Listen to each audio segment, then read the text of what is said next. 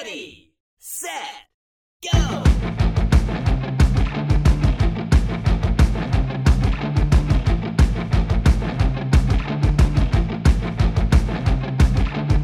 Welcome back to the EV Diaries. I am your host, Ben. I am an engineer, a distribution engineer for an electric cooperative in southeastern Kentucky.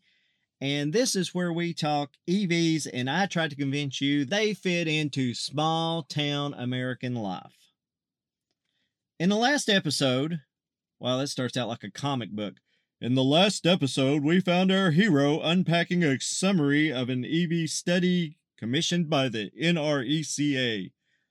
All right, the NRECA, if you don't know, is the National Rural Electric Cooperative Association.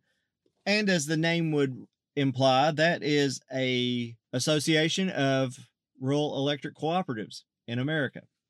The last episode, I began offering my opinions on the study, well, a summary of the study that the NRECA commissioned on EV ownership. And the details of all of that can be found in the previous episode to this one. Now, before I go on, I want to say the opinions are my own. I do not speak for my cooperative or the NRECA. Last time, we talked about how utilities had the opportunity to educate their members and really put forth a grassroots effort for EV ownership. Now I want to talk about the infrastructure and some things that were mentioned in the report summary, but wasn't particularly written in the article that was the summary of the summary. If you recall, I have spent several episodes touting the importance of infrastructure. And I do think infrastructure is important. And there's a whole chicken and egg scenario here. Do we need more infrastructure now before we have EV owners to use it? Or should we try to promote more EV ownership and let the infrastructure develop as the need does? It's really a catch-22. But remember, in previous episodes, I determined in my own mind that infrastructure was more for the traveler in your area than it was for the locals. And while I still believe that, because, most charging does occur at home, this report opened a can of worms for me. Actually, it made me consider two things that I had not considered up to this point. One is that public charging may be for locals, and it may be the locals' only option for charging. The second thing is that people can have a bad experience charging. And I guess that makes sense. I mean, if you go to a restaurant, you can have a bad experience. I guess if you go to a charger, you can have a bad experience. So let's dig a little deeper into this. I said public charging may be the only option for some EV owners. This is particularly true for renters or people that don't have the adequate wiring or structure in their house that would support EV charging, or at least level 2. If you recall, cars come with a EVSE cable, which is your basic level 1 charging that allows you to plug the car into a standard home outlet. But the problem is this provides energy very slowly. And when I say slowly, we're talking 3 to 5 miles of range per every charging hour. Now imagine you've got a large battery pack or a very depleted battery pack. This could take a long time. And it could take even longer if you've got a large, very depleted battery pack. So EV owners that live in apartments may not be able to have a level 2 charger at home. They may not even have an outside outlet that they can plug their EVSE cable into. EV owners in this situation want more stations, obviously. I mean, they want the ability to charge while they're doing other things because they're not charging at home. They want to be able to roll up to Walmart, plug in their car, go in, do their shopping, come back out, unplug, then go to the next place. Maybe it's a doctor's office, plug in, charge. After that appointment, they come, and then they go home and plan in their routine the next day where they're going to charge. It's a very real problem, and it's one that I'd never considered. The bad charging experience, I think the reason I've never considered that is because I've only charged the co-op's volt on our system, on the chargers that are on our system. I've not dealt with broken cords or disabled stations. I've not dealt with having to move my car once it's charged. Some other problems that were noted in the study report said there's a problem with not being able to control the charge levels in public charging. And there's a school of thought out there regarding charging that you do not want to charge your battery up to 100%, and you don't want to deplete it to zero. I know Tesla owners that only charge to 80 or 90%, and then they try not to let the battery get below 20. And that's to extend the battery life. And it makes sense. Of course, then I look at the way I charge my cell phone and my laptop, and those have lithium-ion batteries in those as well. It's probably not good for those devices either. Another problem is, and we've discussed it on here, absentee chargers, which is essentially cars that stay parked after they're done charging, or people who are icing with EVs, which is not really icing. It's, I think I use the term charge blocking, and I think I'm going to stick with that. Another thing pointed out in the study was station safety. If you're traveling and you don't really know where you are and you go to this station, is it in a safe part of town? Well, that's debatable. I mean, Waze can take you in some places that you may or may not want to go. Just saying. And keep in mind, small town America, we're leery of those big cities. Anyway, situational awareness. But yeah, if you're depending on going to a charging station and you're not comfortable being in the area that you're in, it's a legitimate concern. Well, it's a concern. Whether it's legitimate or not is open for debate. And then there was something brought up in the report called accessibility disparity. And let me read verbatim. Accessibility disparity. People in wealthier areas have disproportionate access to chargers than those in poorer areas. Now, that's a broader issue than just EVs. We could discuss the probability of EVs being in more affluent areas than poorer areas. But like I said, this is a broader issue than just EVs, and it's not going to be a discussion for this podcast.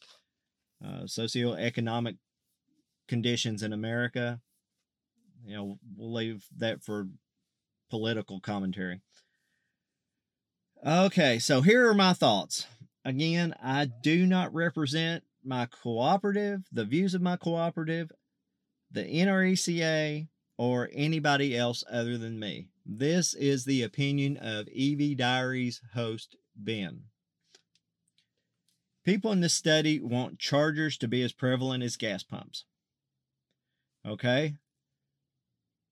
That might be when EVs are as prevalent as ICE cars, but we're a long ways away from that in southeastern Kentucky. They also want it to be easier to get in-home chargers. Now, we're going to talk about that when we get to the charging incentives and the in-home charging incentives part of this report. Many think the co-op should provide or subsidize all these infrastructure changes. And I will tell you, this is a slippery slope if you ask the co-ops to pay for it. And why is that? Well, let's look at the history of co-ops. Remember, and this is the history of co-ops in a nutshell. A bunch of farmers got together in the late 30s, took out low-interest government loans to electrify the countryside. That's how co-ops were formed. And part of that is based on the premise that everyone pays their share. you pay for what you use. It's not like communism where we gather it all together and redistribute it. It's a situation where you're charged for what you use. And then we bring all that collectively and are able to do something bigger with it. And this is how we cooperatives, and I'm speaking historically as a group, cooperatives were able to build much of the grid today as we know it, especially in small town America. There's parts of the county, and it's hard to believe that I live 5 minutes, literally 5 minutes from downtown London. And if it wasn't for a bunch of farmers getting together to electrify the countryside, I would not have electricity at my house. That's a hard concept. Another hard concept to think about is that there are people in this area that grew up and remember not having electricity. I mean, the co-op that I work for has only been in operation 82 maybe years.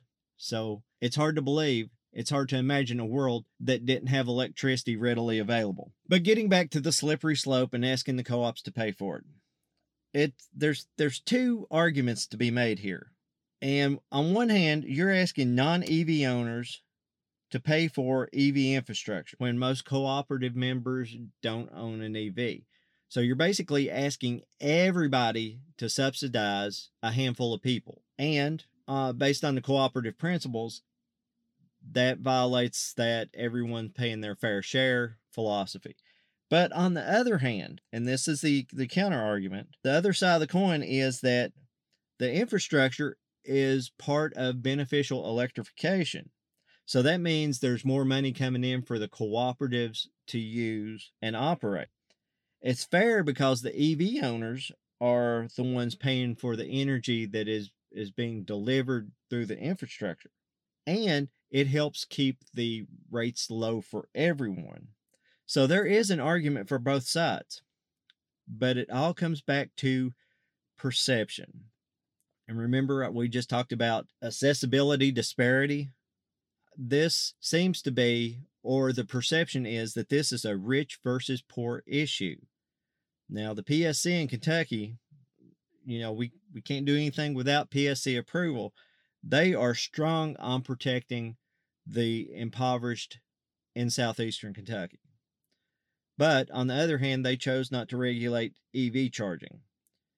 And that's good because it helps keep an open market for charging and keeps it flexible. It doesn't require constant rate changes at the charging station. Imagine it like this. If an oil company had to file paperwork and get approval every time they raised or lowered gas prices. I come back to, what about government involvement, which I am against in most things, but I think as a potential EV owner, I don't really have a problem with an EV tax to help pay for infrastructure. I'm not saying EV tax to totally offset the cost of infrastructure, but I could see that there's a need possibly for that. The government is good at highways, so you would think that charging infrastructure would fall right into their wheelhouse as far as being able to plan and maintain that. It's also possible that the government could offer grants to entities wanting to build infrastructure. Of course, counter argument to that, Tesla, Ford, and Volkswagen, through Electrify America, are doing it themselves to benefit their consumers. Well, Volkswagen, they've got that pesky EPA settlement thing, and that's why we have Electrify America. But, give them credit, they're embracing it. And, again, this is the way my brain works sometimes. I'm not aware of grants that were given for gas stations to be built in the early 20th century, and that network developed. Then again, Big Oil was more interested in selling gasoline than Big Auto seems to be in selling EVs. But also, by that token, is Big Electric concerned enough with selling energy to pay for and promote infrastructure? I think there has to be a hybrid solution between the government, the utilities, car manufacturers, and EV owners. And together, those groups can make charging readily available. So that comes back to the original chicken and egg question. Which comes first, more EV owners or more infrastructure? And that's a harder question to answer than how many licks it takes to get to the Tootsie Roll center of a Tootsie Pop. So I went really long on this episode, so I will get into the in-home charging incentives next time. Please subscribe, rate, find me on social at EV Diaries. The EV revolution is here, and once we decide how to grow the infrastructure, it should be a fun ride.